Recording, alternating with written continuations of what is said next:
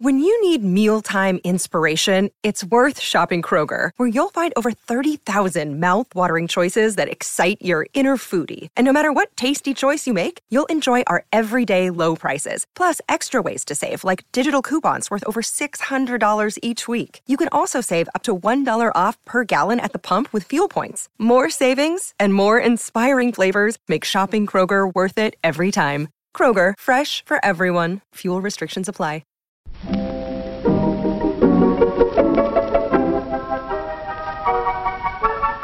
Maybe it's just that you don't know how to use social courtesy. Oh, that's old-fashioned. Watch how Lizzie Post and Dan Post-Senning act as host and hostess. They know that courtesy means showing respect, thinking of the other person, real friendliness.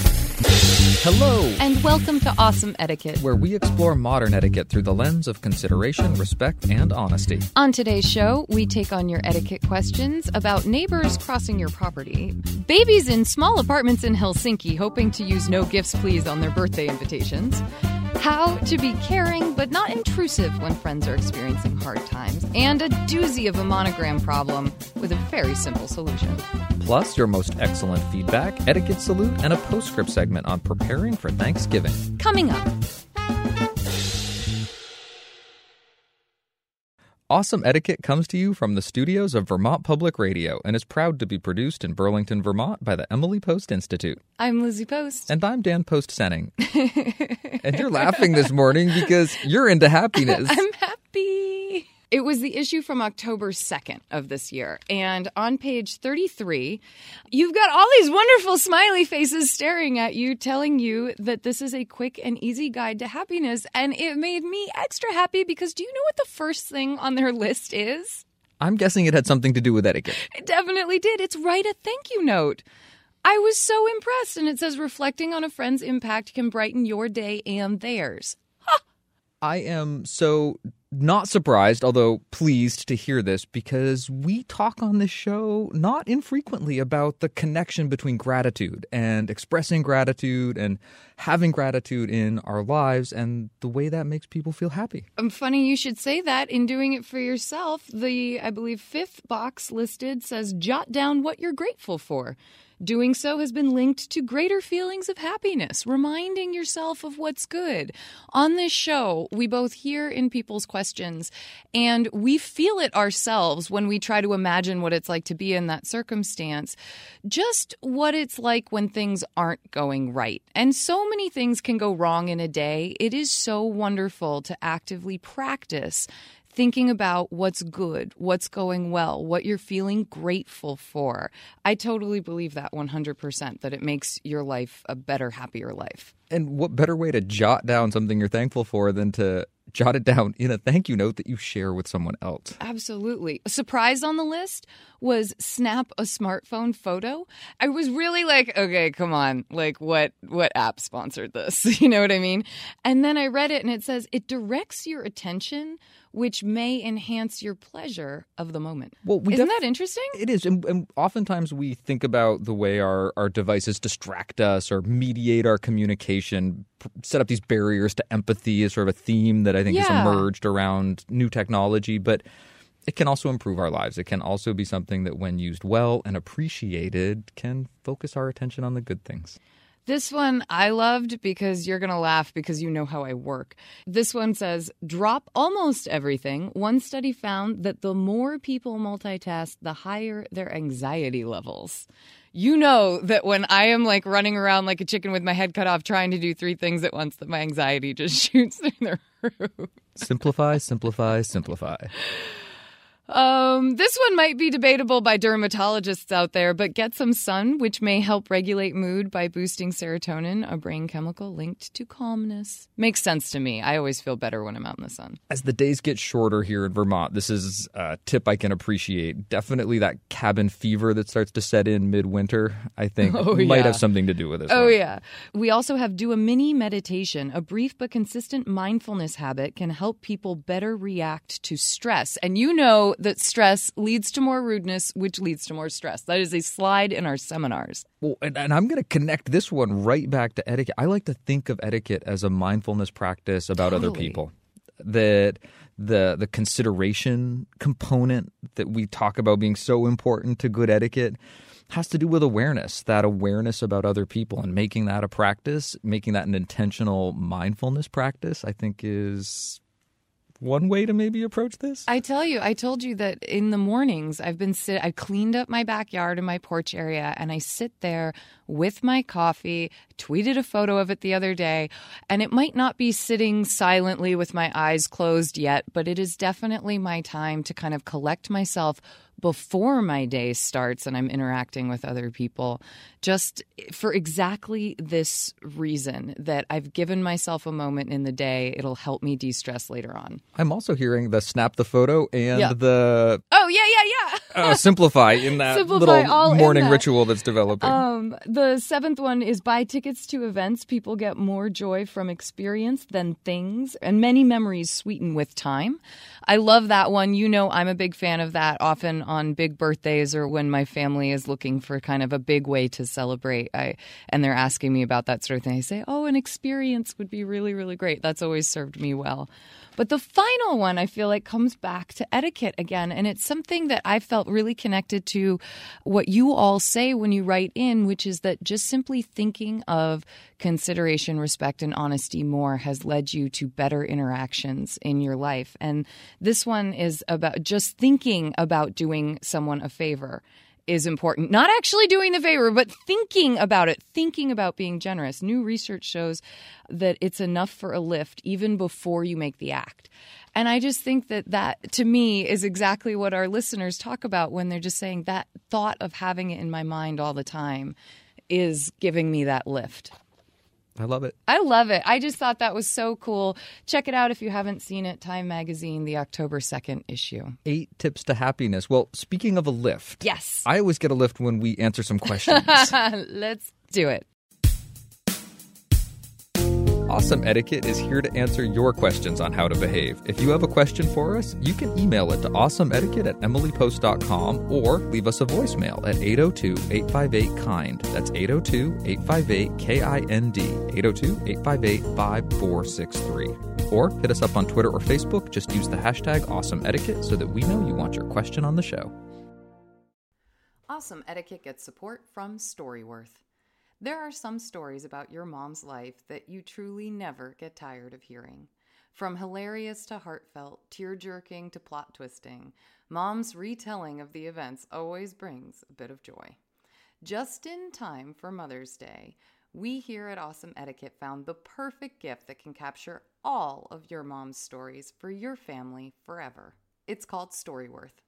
Storyworth helps you preserve precious memories and stories from your mom or a mother figure in your life for years to come. Here's how it works. Each week, Storyworth emails your loved one a thought-provoking question that you get to help pick. What was your first job? Who was your first crush?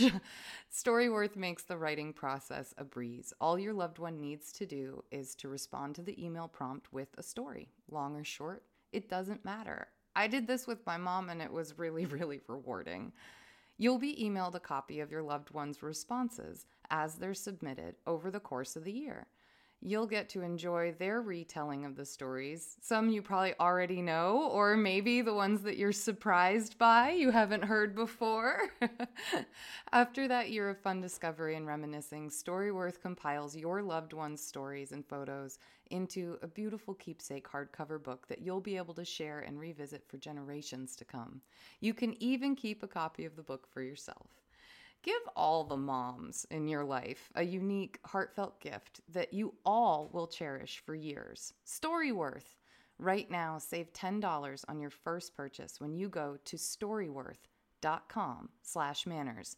That's Storyworth, STORYWORTH.com/manners. It's manners with an S, to save $10 on your first purchase. And now, back to our show. Our first question is titled, Just Passing Through. I have a question about my neighbor. We live on a corner house with a double driveway, a normal one in front and another that cuts through our lawn. An elderly couple takes daily walks and uses our driveway as a shortcut. I've caught other people doing this, but when they see me, they are embarrassed and apologize. This couple does not seem to care. I even asked, "Hello, can I help you with something?" To which the woman replied, while on my driveway, "No, we're just walking." Another time I joked, "What's wrong with using the street?" And they replied, "This way is faster." Oh my goodness. They make eye contact with me every day and continue to do it.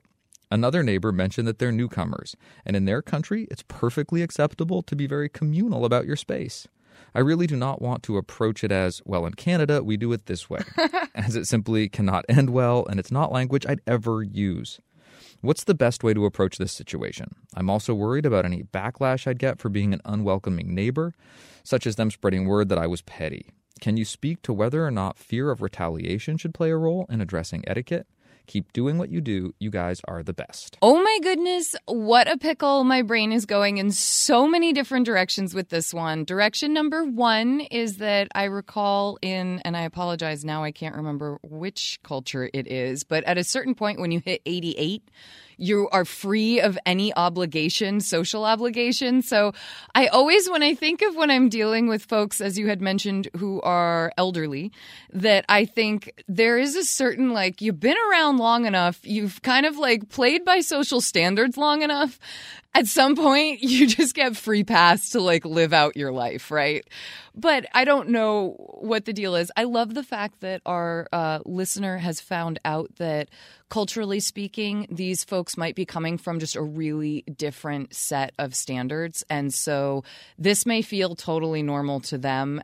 Whereas I would interpret the this way is faster and the just taking a walk as like, nah. Someone else might genuinely be putting it out there of, yeah, we're just taking a walk. This way's faster, so that's why we do it. Like, and have that be totally like normal, average, reasonable response. Whereas to me, it doesn't feel that way when I read that. Well, so I'm thinking about a series of possible responses. So many different options here. And I think the first one, let's go with that feeling of there is no ill will. There is no bad intent. In fact, let's even imagine that the interactions and exchanges haven't left any tension. Okay. And I think you could just go with it. One option is you could say to yourself, really, no harm, no foul. If these folks walk kitty corner across my lawn we occasionally, have a diagram, there was so a diagram that came with post this question. it. It's fantastic. It could be something where you say, I'm going to let it go. Yeah. Option one. Option you don't one. have to, but it's always nice to put that option on the table. Changing your own perspective is a definite option. Option two. Option number two, a little trickier. You could kill them with kindness. You could always be overly friendly. Walk out, walk up to them, walk with them while they walk on your property, talk to them. My thought here is that either one of two things will happen. They will be like, wow, way too much. We want the space of the road. Or you'll end up enjoying it and it'll become a thing.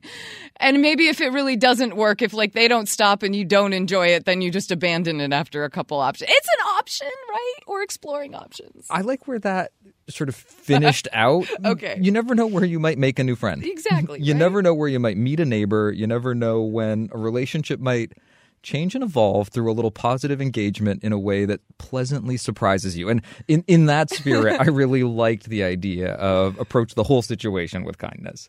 So this one's a bit extreme and definitely involves landscaping. But by the diagram that I'm looking at, I wonder whether or not our listener actually uses this strip of driveway that kind of cuts the corner. And if you don't use it a lot and it really doesn't, you don't like people being tempted to use it, you could consider kind of getting rid of access to this strip of driveway, right?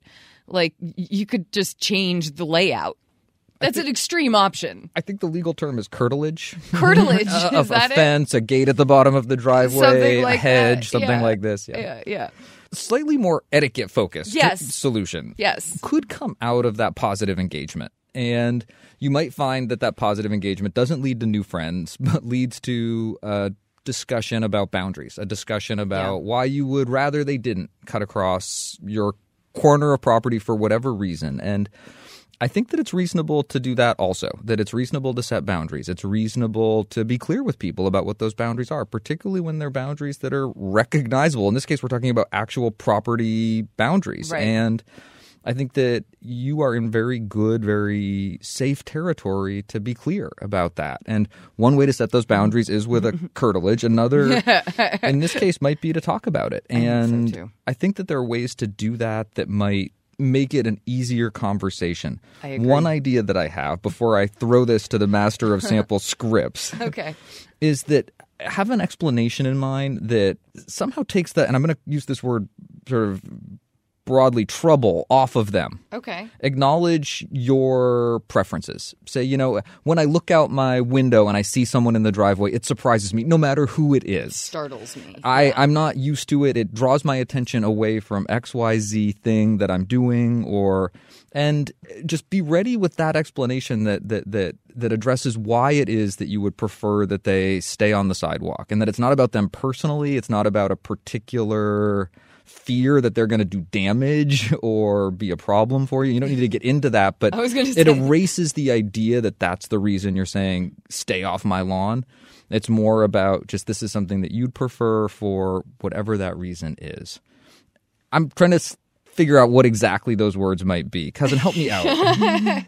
I say go just clear cut to I'm not comfortable. That's where I go with that. If I try not to go the get precious and specific about it. In my brain, I think a lot of times it can just be easier to not make yourself look like you're easily startled if that's not actually the case. If it is the case, I'd say use it for sure. Instead, you just want to make it your thing, not theirs. I think it should really just be your thing. You know what I mean? Like, I wouldn't ever make up things to make it seem that way. Agreed. Yeah, because I know some people get the idea of, oh, well, if I could show them that this would be a reasonable reason why I'm not.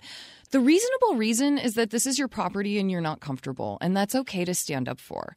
I would go up to them, and I would, rather than call from the door, like those kinds of exchanges, I think it might be why our listener is getting kind of similarly passive and, not corrective behavior back at them is like really go up and address them. They can't dismiss you if you do that.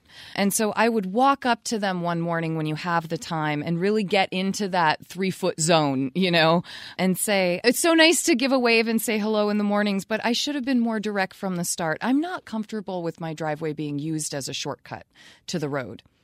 And that's it. I'm just not comfortable with that. And I just so appreciate it when people stay on the road.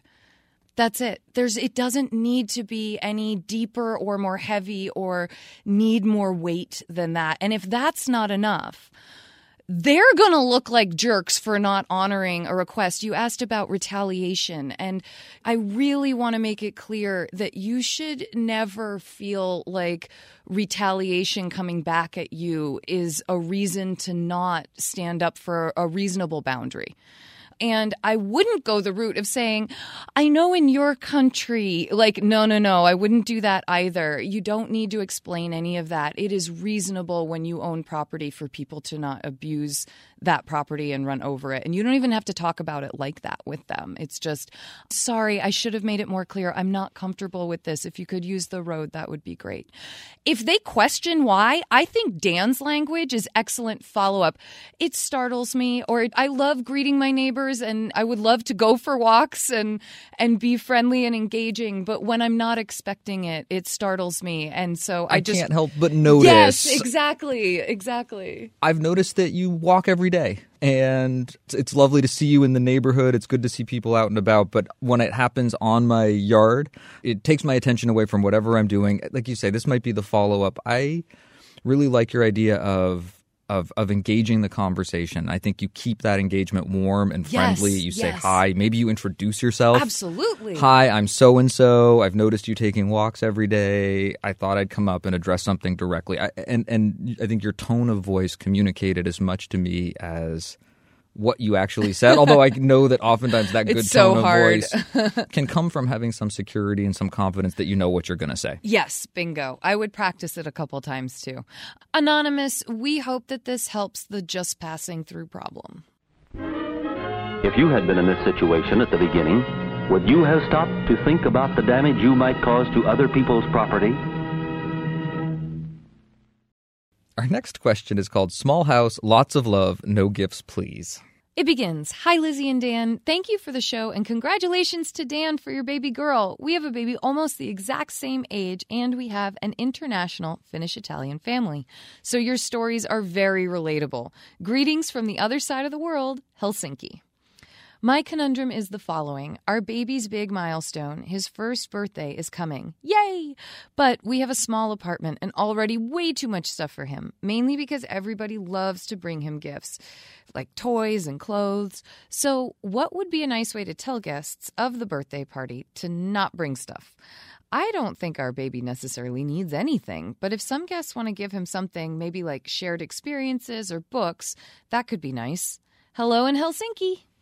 And hello back from Burlington, Vermont. So good to hear from the other side of the world.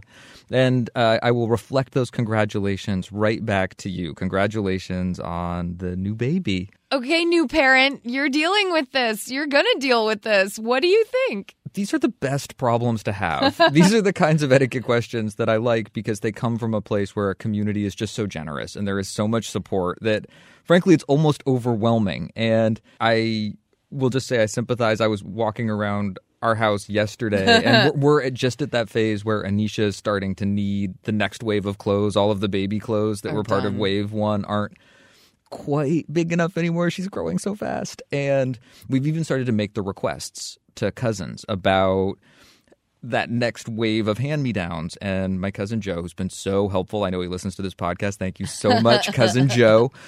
Even said when we asked him, I've been waiting to offer because I know that the baby clothes can come like a flood and that it can be almost too much. You end up with boxes and bags full of stuff. And so there are a couple of things that help. One is allow yourself to cycle. Allow yourself to pass this stuff on. Start to develop a routine because it will keep coming. And in some ways, that's part of the nature of these growing little humans, that they do require a lot. They take up a lot of space in our lives, and starting to get easy with letting go of that most adorable outfit that was her favorite, most cutest can be difficult, but is also part of this process. Best tip I ever got, take a photo. Take a photo and save the photo. You save the memory. You remember how cute it is, but you don't really need to be able to rub that blanket against your face or that cute little toddler outfit that actually has like 4 layers of baby spit up buried into it because it's, that's what happens. I learned a tip from Lizzie Post that to even make this an intentional concrete moment. And oftentimes birthdays are great times to do it. And before the birthday, before the present giving holiday, make a clean out moment. It's a great idea. And it starts to set those as markers in your life as well as your child's, and it provides you an opportunity, let's say, to make room for some of the new. As your kids get older, sell it to them on that idea. We've got, oh my goodness, your birthday's coming up. We got to clear room so you could get some new stuff. That's part of the nature of this situation. There are some things you can do to reduce the volume. There are also ways to talk to people about the types of gifts and the volume of gifts that are coming at an event like a Christmas holiday or a birthday where you're expecting gifts are going to be part of what people do and what people enjoy doing. And you can provide some direction on that gift giving, but there are good ways to do it and ways that we would not recommend. I definitely think that one of the best ways you can do it is by word of mouth. That's always our number one option with this type of thing. Make sure that folks have a phone number to call to RSVP to, because it gives you the best chance of having that conversation. It often gives the guest a chance to say, oh, what might so-and-so like for a birthday present? And that gives you the opportunity to say, oh, thank you so much. We were really hoping that you would actually, share some words of wisdom that he could open later, or, when he's older, or an experience if you wanted to, schedule a visit to the library with him and read him a book while he's there. Like, we're hoping for folks to give those kind of things, because right now he just has so much of the material stuff that he needs. I've heard of people asking for gifts that fit a bookshelf. Yes. Where you're going to be able to take all these gifts and put them on a shelf. and store them. I've heard of people requesting gifts of experience, like Lizzie's talking about. The other piece of direction that I just want to say, it isn't related to this question, but that sometimes comes up around children's gift giving is, I'm sorry, we're not doing video games, or we're not doing toys that are made of soft plastics. The list of no's. There are definitely sometimes decisions that parents make about kids and what kids are allowed to have. And figuring out a way to get that word out is part of gift giving with children. So people are ready to receive some direction. You don't want to be too pushy or demanding, but letting people know enough information so gifts will be received well is often a part of this phase of life. I would definitely stick to suggesting shared experiences that wouldn't cost a lot. You know, you don't want to say, oh, well, it'd be wonderful if you took Jimmy to, the water park. That could be really getting someone in for a lot. But thinking about things like a walk in the park, a play date, something like that. One of the other ways that you can handle the issue of getting stuff, because some folks do have the issue of parents and friends who just, no matter what they say, oh, well, everyone else will follow the no gift rule and I'm going to get something. And it's okay for people to want to be generous, but actually cutting down your guest list is the best way to cut down on the amount of gifts you're going to have to deal with, or the potential of the amount of gifts you're going to have to deal with. So if it's possible, think about having those early year parties be very small with just your closest family and friends. And you can always go visit on little play dates and excursions to celebrate with kind of bigger circles. Lizzie, what are your thoughts on no gifts, please? No gifts, please, traditionally was something you would never put on an invitation because you would never want the focus to jump immediately to gifts.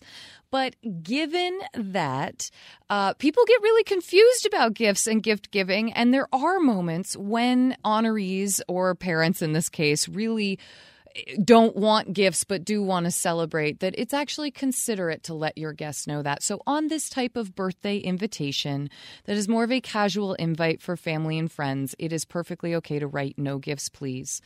I would use that as it is, and I would not state then but we would love, and list a whole bunch of things. That's something that can be communicated again through the RSVP exchange. One piece of traditional etiquette that does still apply has to do with receiving gifts well if they do arrive. Lizzie Post warned that no matter what efforts you make, some people just can't help themselves and they will bring something. In the moment when the gift is given, receiving it well is an important part of good etiquette. Whatever you decide to do with it afterwards, however you decide to manage what you do moving forward, in that moment, you thank someone, you look them in the eye, you smile, and you appreciate the thought that went into making the gesture.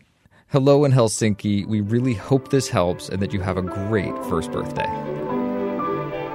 Ken, do you like babies? Sure. Your own? I hadn't thought of it.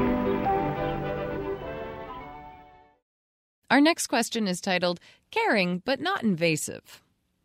Dear Lizzie and Dan, thank you for your excellent podcast, which I listen to every week. A question came up recently that I would love your input on. My husband and I have been friends with another couple for a few years now. In the past year, they've been trying to conceive and have run into some obstacles. Tragically, they suffered several miscarriages and most recently have been trying IVF, in vitro fertilization. They shared this with us at the beginning of their IVF process, and we were and still are rooting for their success. Early in the process, we discussed it several times with a hopeful tone. Most recently, I texted my friend well wishes on the morning of one of her appointments where some new results were to be obtained, and she didn't reply. The four of us then went away for a weekend together in Vermont. Yay. And the dilemma was whether we should check in and ask how they are doing in the in vitro process. I was inclined to ask because I wouldn't want to give the impression we don't care or aren't interested. Of course, we care about them very much. My husband thought we shouldn't bring it up because it was so personal and sensitive, and that we should leave it to them to bring up only if and when they want to talk about it. In the end, no one brought it up all weekend, and I felt a little like there was an elephant in the room. What do you think? What is the best way to show support without being intrusive? Many thanks. Caring, but not intrusive. This is such a great question because this happens in so many different ways, whether maybe it's a breakup, a death in the family, a difficult medical issue. There are just so many times where friends have shared truly personal information with us. We know they are struggling or going through something difficult, and it's going to be a long haul, and you don't know how long to keep the focus. Does every get-together need to ask them how they're doing and check in on this, or is it good to not have moments that focus on this difficult thing? It's so hard to tell. You are so right to tread carefully. I'm going to just go straight from my own perspective on this one. The way that I have handled this in the past and the way I have really appreciated it when folks have handled it with me was to straight up address the issue that you're asking about, which is not asking about the in vitro, but it's asking her whether or not she would like to be talking about it. Basically, your goal is to ask your friend how she would like you to be supportive right now. And I think it's okay, given that this person has talked with you about the issues in the past and that your dialogue about it has changed, it's okay for you to check in with her. You might say something like, Kim, I wanted to check in with you on the baby front. I wasn't sure where you were at with things, and I felt caught between not wanting to press you on the subject, but also not wanting you to think I don't care or am no longer supportive. Let me know what you need, because that's always what I want to give you as your friend.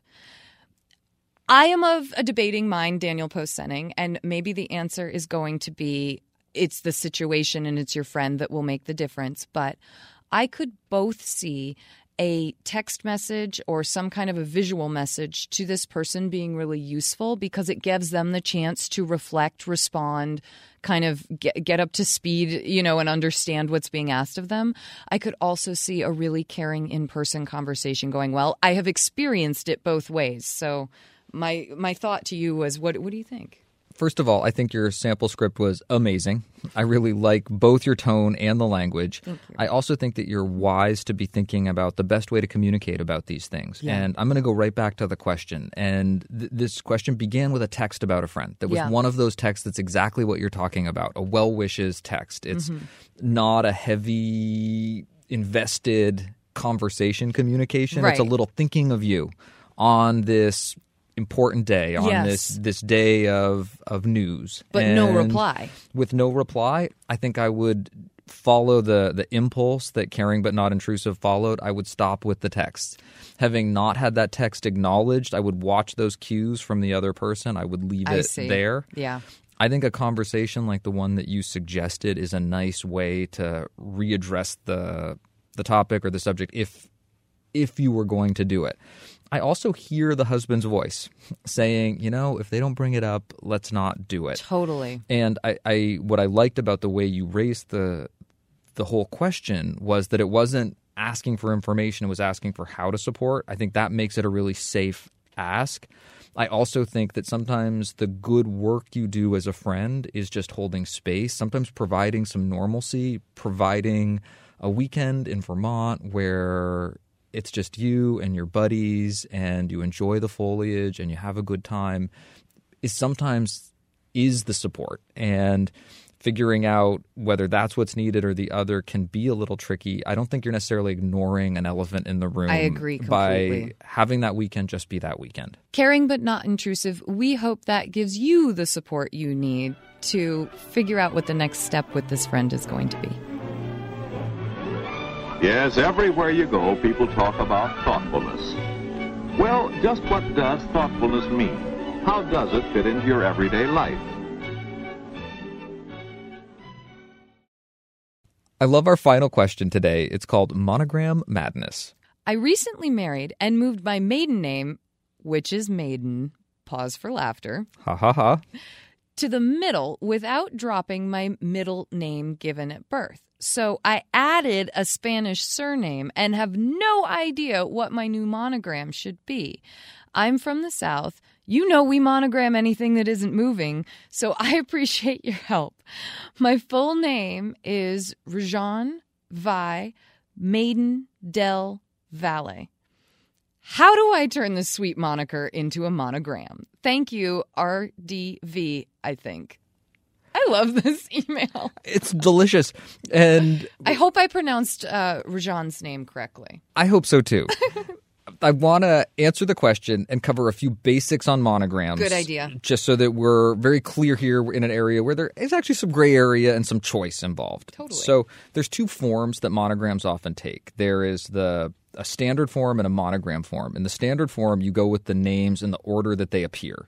So if my name is Daniel Post Senning, my monogram would be DPS in the standard form. Okay. If we're going with the more traditional monogram form, which is what most people are looking for, the last name actually becomes the center letter in the monogram because you really want to emphasize it. So Daniel Post Senning actually becomes DSP, with the S being that large center letter that's really the focus of the monogram. And that's what most people are talking about when they talk about what to use for a monogram, particularly if we're talking about a tradition like the Southern tradition where you're emphasizing the family name.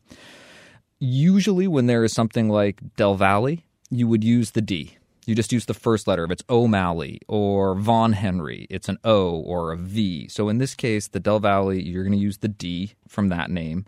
So that being your last name, that's going to be the center letter. R is going to be the first letter in the monogram. And for that final letter, you get your choice between the two middle names, either Vi or Maiden. So you would end up with a traditional monogram with something that's either RDV, like you think, or RDM, your other option. In some ways, I really like the idea of the RDM because it honors the family names. It honors the maiden name that you brought into the relationship and your new last name. But I don't know where the name Vi comes from. That might be a really important family name also. You might just prefer the look or the sound of the monogram RDV over RDM. You really have your choice between those two options when you're talking about the structure of your monogram. And like so many things, we want it to be simple, and yet there's always options, right? Even with those like Vons and Dells, you can, if you want, choose to use the first letter of what I tend to think of as the family last name portion of that, as opposed to the kind of pre-word that comes ahead of it. So you could technically run with your V for your last name for the Valley part of it, as opposed to D for Del Valle. And it just depends. It looks, from the way we're seeing it in your email, those names are separated. So it's really your choice. And to add even one more layer of confusion, there are options for 4-letter monograms. That's true. As Some well. places do that.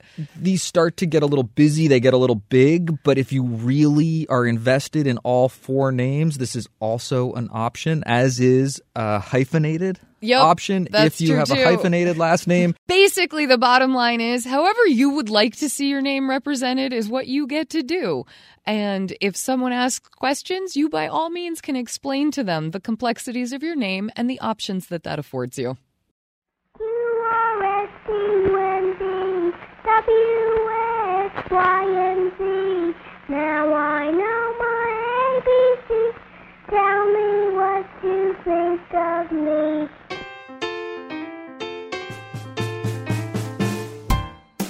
Thank you to everyone who sent us questions. You can send updates or comments about the answers that we give to awesomeetiquette@emilypost.com, or leave us a message at 802-858-KIND. That's 802-858-5463, or hit us up on Twitter or Facebook. Just use the hashtag awesomeetiquette so that we know you want your question, comment, or update on the show.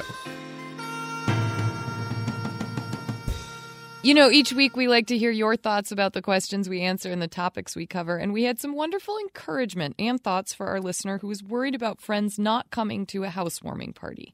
Sharon says, "Hi, I use Facebook, but I do not use Messenger. So when people invite me using Messenger, I do not respond because I do not use the Messenger app. So do not take a non-response personally. Smiles." Catherine writes, "Dear Lizzie and Dan, I'm listening to the latest episode and wanted to follow up on Lizzie's sage advice about Facebook Messenger invitations. A number of Facebook users do not use Messenger for a variety of reasons. I'm one of those people who has not chosen to engage with the app. While I cannot speak to whether that creates an automatic opt-out of group invitations, it would certainly appear to the inviter to be a non-response. I hope your listener might have another way to contact her invitees, as they may feel terrible to know that a pending invitation is sitting in a mailbox that they do not access, and I am sure they do not want to make her feel anxiety or hurt in any way by failing to respond." I certainly appreciate that. I've never used Facebook Messenger myself, and you might have invitations just sitting there, man. It's possible. Finally, Ashley writes in with advice from her dad to focus on the positive. Hi, Lizzie and Dan. First, thank you for Awesome Etiquette. I'm a 25-year-old who began listening to your podcast shortly after I graduated from college a few years ago. It has provided me so much guidance during this time of emerging adulthood, and family and friends have started asking me for advice on etiquette because they know I listen to you. I have some feedback for the listener who was hurt by friends not responding to her evite or removing themselves from a group Facebook message. Even as somebody who is very extroverted and frequently social, I feel this listener's pain. It is so easy to take an ignored invitation, a no-show, or even a no RSVP personally. A trick I learned from my dad as a teenager has helped me to change the way I handle situations like this, and it may help this listener too. When I was upset about friends ignoring an invitation or even being unable to attend an event because of other commitments, my dad would say, if somebody doesn't want to be at your birthday party, do you really want the person to be there? His point, of course, was that the best gatherings are those made up of people whose first choice is to be at that gathering. I have found that rather than make me feel anger or spite at those friends not in attendance, asking myself this question makes me feel gratitude for those who are. Ultimately, we don't want friends to attend an event out of obligation or to miss a prior commitment or even a much-anticipated night at home on the couch in order to attend. It can be hurtful when a friend ignores or denies an invitation, but the birthday party rule helps me instead to focus on the honor it is when a friend accepts an invitation and then shows up.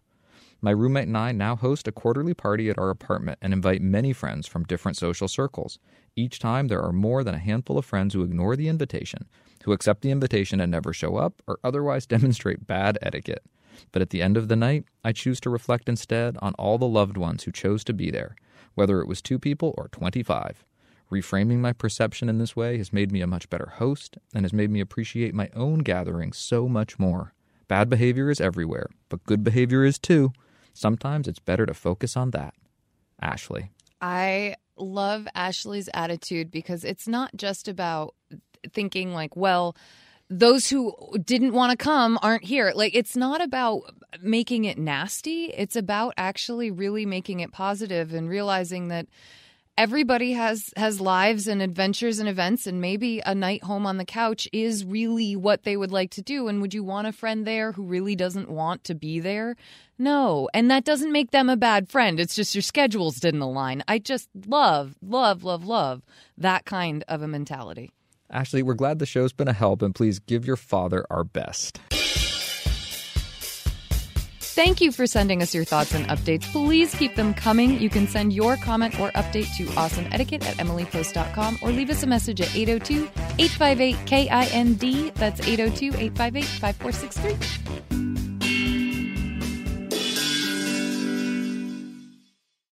Our postscript segment this week is on Thanksgiving prep. Wait, Thanksgiving prep? Yes. Already? Yes. We're getting ready early. Believe it or not, 4 to 5 weeks ahead is when you want to start thinking about inviting people, checking in with your usual Thanksgiving celebration, friends, family, the guests. That's what they would be called, Lizzie, guests. So actually, we're right on schedule. We really are. I timed this one nicely this year. So I thought it would be really great if we could kind of run down a little bit of a timeline for Thanksgiving prep, things that you should think about during what weeks so that it doesn't feel like you have to think about everything all at once 2 weeks before the holiday. I like it. Dan, start us off with 4 to 5 weeks ahead. 4 to 5 weeks ahead. It's time to establish the date and time. You probably know which day. I was going to say. You're going to do this, but it's also the busiest social day of the year on many people's calendar. I know it's the busiest day on our website. Mm-hmm. Our traffic spikes through the roof. It tells me more people are setting more tables on this particular day than any other time. So you definitely want to talk to your guests, and you want to figure out exactly who's coming, who has commitments, where and when. And you also want to start thinking about your own planning, and that includes all kinds of things, not the least of which is your budget. Absolutely. And when it comes to this time to invite, and we're talking about a major holiday, Dan Post-Senning, you have a piece of advice that you always bring up around traditions. And that is that if this is the year that you are changing a tradition, it's really important to let folks know that. If we are used to going to Aunt Anna's in Vermont every single year, and Aunt Anna 3 weeks ahead of time says, hey, guess what? I'm not doing that. We're off to Florida. You know, that's a big surprise. So 4 to 5 weeks ahead really gives people a little bit more time to plan. I know a lot of folks drive for this holiday. It's really good if those traditions are changing, or if they're staying the same, to let people know it's the annual call. We're finding out if you want to come this year. If you're still in, we'd love to have you. That sort of an attitude. I like it. So what happens at 3 to 4 weeks ahead? So you're going to send out invitations, whether that's mail, phone, email, and really phone and email are okay. You don't need to mail printed invitations to your Thanksgiving holiday. Yeah. It's a lovely thought. It's a coordination holiday. But talk to people. Oftentimes these are some of your closest friends and family, but sometimes they're traveling from a little further away. Sometimes they're coming distances. So touch base, whatever the appropriate medium is. If you have been contacted, it is important that you reply. RSVPs never die. The continuing importance of the RSVP cannot be overstated. Yeses or no. Yeses are no's and no's are yeses. Dan, what are you saying? What I'm saying is yeses are okay, no's are okay. The problem on any guest list is the question mark. So get back to your host. Let them know what you're thinking. Absolutely. 3 to 4 weeks ahead is also the time when you're going to pre-order the main event for most tables, I will say. When you think about things like having your big Thanksgiving Day turkey, or maybe if you're vegetarian, it's the Thanksgiving Day squash. I don't know. But you want to pre-order that main event. You want to make sure that the ingredients, the things that you need are going to be on hand when that holiday shopping rush hits the week of Thanksgiving. Nothing worse than when all of the creamed onions are unavailable because there are no more Little Pearl onions available in the supermarket. And on what day would they not be? Well, about 3 days before Thanksgiving. Can you guess what Dan's favorite priority on the Thanksgiving buffet table is? Also on the 3-week ahead list is to think about if you are doing a potluck style Thanksgiving where a lot of people are contributing. This is a really great time to touch base, make sure that people are armed with their recipes, that if they're traveling, they have anything they need once they get to your house to be able to make that dish hot and serve it up. It's the time to just coordinate and make sure everyone's on board with the right things so that if things have shifted or if people's abilities have changed, you can fill in the gaps. This is also the perfect time to address any particular dietary needs that might need to be met. 2 weeks ahead. What are we doing 2 weeks ahead, Dan? We're doing a little check-in. We're looping back around to folks that have RSVP'd or who haven't, more importantly, because it's time to finalize menus, some of those other plans, things like recipes. Beverages, like the add-ons that are going to come around the meal. Exactly. Start to assemble all of those non-perishables that are going to be a part of the meal as well as the food. So this is another time when we're going to be making lists of all the ingredients we need, the beverages, the flowers, the decorations, the special equipment, also tasks that need to be done. We always love giving my mom's advice of if you have a lot of people coming and their close family and friends, start thinking about ways they can help out because they are also going to be asking you how they could help out. You want to check your pantry for your staples. This is not the time to run out of nutmeg and not be able to get it day of. So make this master list of everything that you're going to need in these about 2 weeks ahead is where we're at still. Butter, cooking oil, herbs, spices, condiments, broths. These are the things you don't always think of when you're there to get the green beans, but you need everything else to cook the green beans. Also, now is the time to send any table linens to the dry cleaner or to wash and iron them if necessary. Get them prepped and ready so that day of they just need a light iron or a light shakeout in order to be ready for the table. 1 week ahead. What's dun, next? Dun, dun. You're tearing your hair out and terrified of what Aunt Helga is really going to bring? No. But because you've had a 5-week countdown, you're actually in pretty good shape. Right. And you're ready to check some final things off your list. Things like candles, decorations, flowers, whether you're picking them or ordering them. You might even think about things that start to be those little flourishes, those little touches, like a playlist. You're probably not going to play holiday music for a holiday that's coming. So pick something that's going to be right for the occasion. Absolutely. And don't forget, too, now is a good time to be purchasing wine, beer, other beverages that you're going to have throughout the day because they store so well. You don't have to get them day of the way or a couple days before the way you do some of those perishable items. So think about stocking up on the things that you can store easily. That way, a couple days before your to-do list is a lot easier. I'm feeling better already. Are you really? I'm feeling well prepared. You're not even here for Thanksgiving this year. I'm starting to look forward to a delicious Thanksgiving meal as I start to think about all of these preparations. It's reminding me this is the day that our website explodes because more people are sitting around more tables. It's a big meal. It's a big event. It's not the usual, and a little bit of preparation can go a long way towards making everything go smoothly. We like to end our show each week on a high note, so we turn to you to hear about the good etiquette you're seeing and experiencing out in the world, and that can come in so many forms. Dear Dan and Lizzie, first, I would like to say I'm a big fan of your work. I've been listening to your podcast since the beginning and truly feel like it has helped me become a more considerate and understanding person. The way you two work through listeners' etiquette queries together has given me a framework for understanding my own interpersonal conundrums, and I'm grateful for the insights that you impart. So I am writing to give an etiquette salute to my grandmother, admittedly by way of an unsalute-worthy preamble on my part. I guess I'm only slightly more considerate and understanding. I was out to dinner tonight with my parents, uncle, aunt, and grandmother to celebrate my grandmother's birthday. After the meal, gifts were exchanged. My grandmother had brought along a gift for my aunt whose birthday had just passed, a nice leather purse and silk scarf, plus a gift receipt in case my aunt wasn't into that. My uncle had gotten my grandmother books that not only were offensive to my grandmother in content, but in presentation as well. My grandmother does not appreciate sparkly pink things, and the gift bag was as pink and sparkly as it could have gotten. My uncle really put salt in the wound when he said he didn't provide a gift receipt so that my grandmother couldn't return the items, and told her he would quiz her on what she might learn from the gifts when she reads them. I felt that this woman deserved more, not in quantity or expense, but in thoughtfulness, in effort, in love. In the car, on the way back to her apartment, I said, knowing that she typically spends at least a few $100s a year in gifts for my uncle and aunt, "You should start buying them crummy gifts." She said no. I will give gifts the way I always have, which is thoughtfully, generously, and with joy. Shout out to my grandmother in this and so many other situations where she acts according to what she feels is right, and not, as so many people do, reactively or with an eye-for-eye mentality. She is not a woman of means, but takes every opportunity to be generous to those around her, not just financially, but in heart, empathy, and understanding. It took such a stark moment of rudeness for me to really reflect upon it, but I hope that I and others in these complex times can take a page out of her book and stay grounded and kind. Thanks and all the best. Name withheld.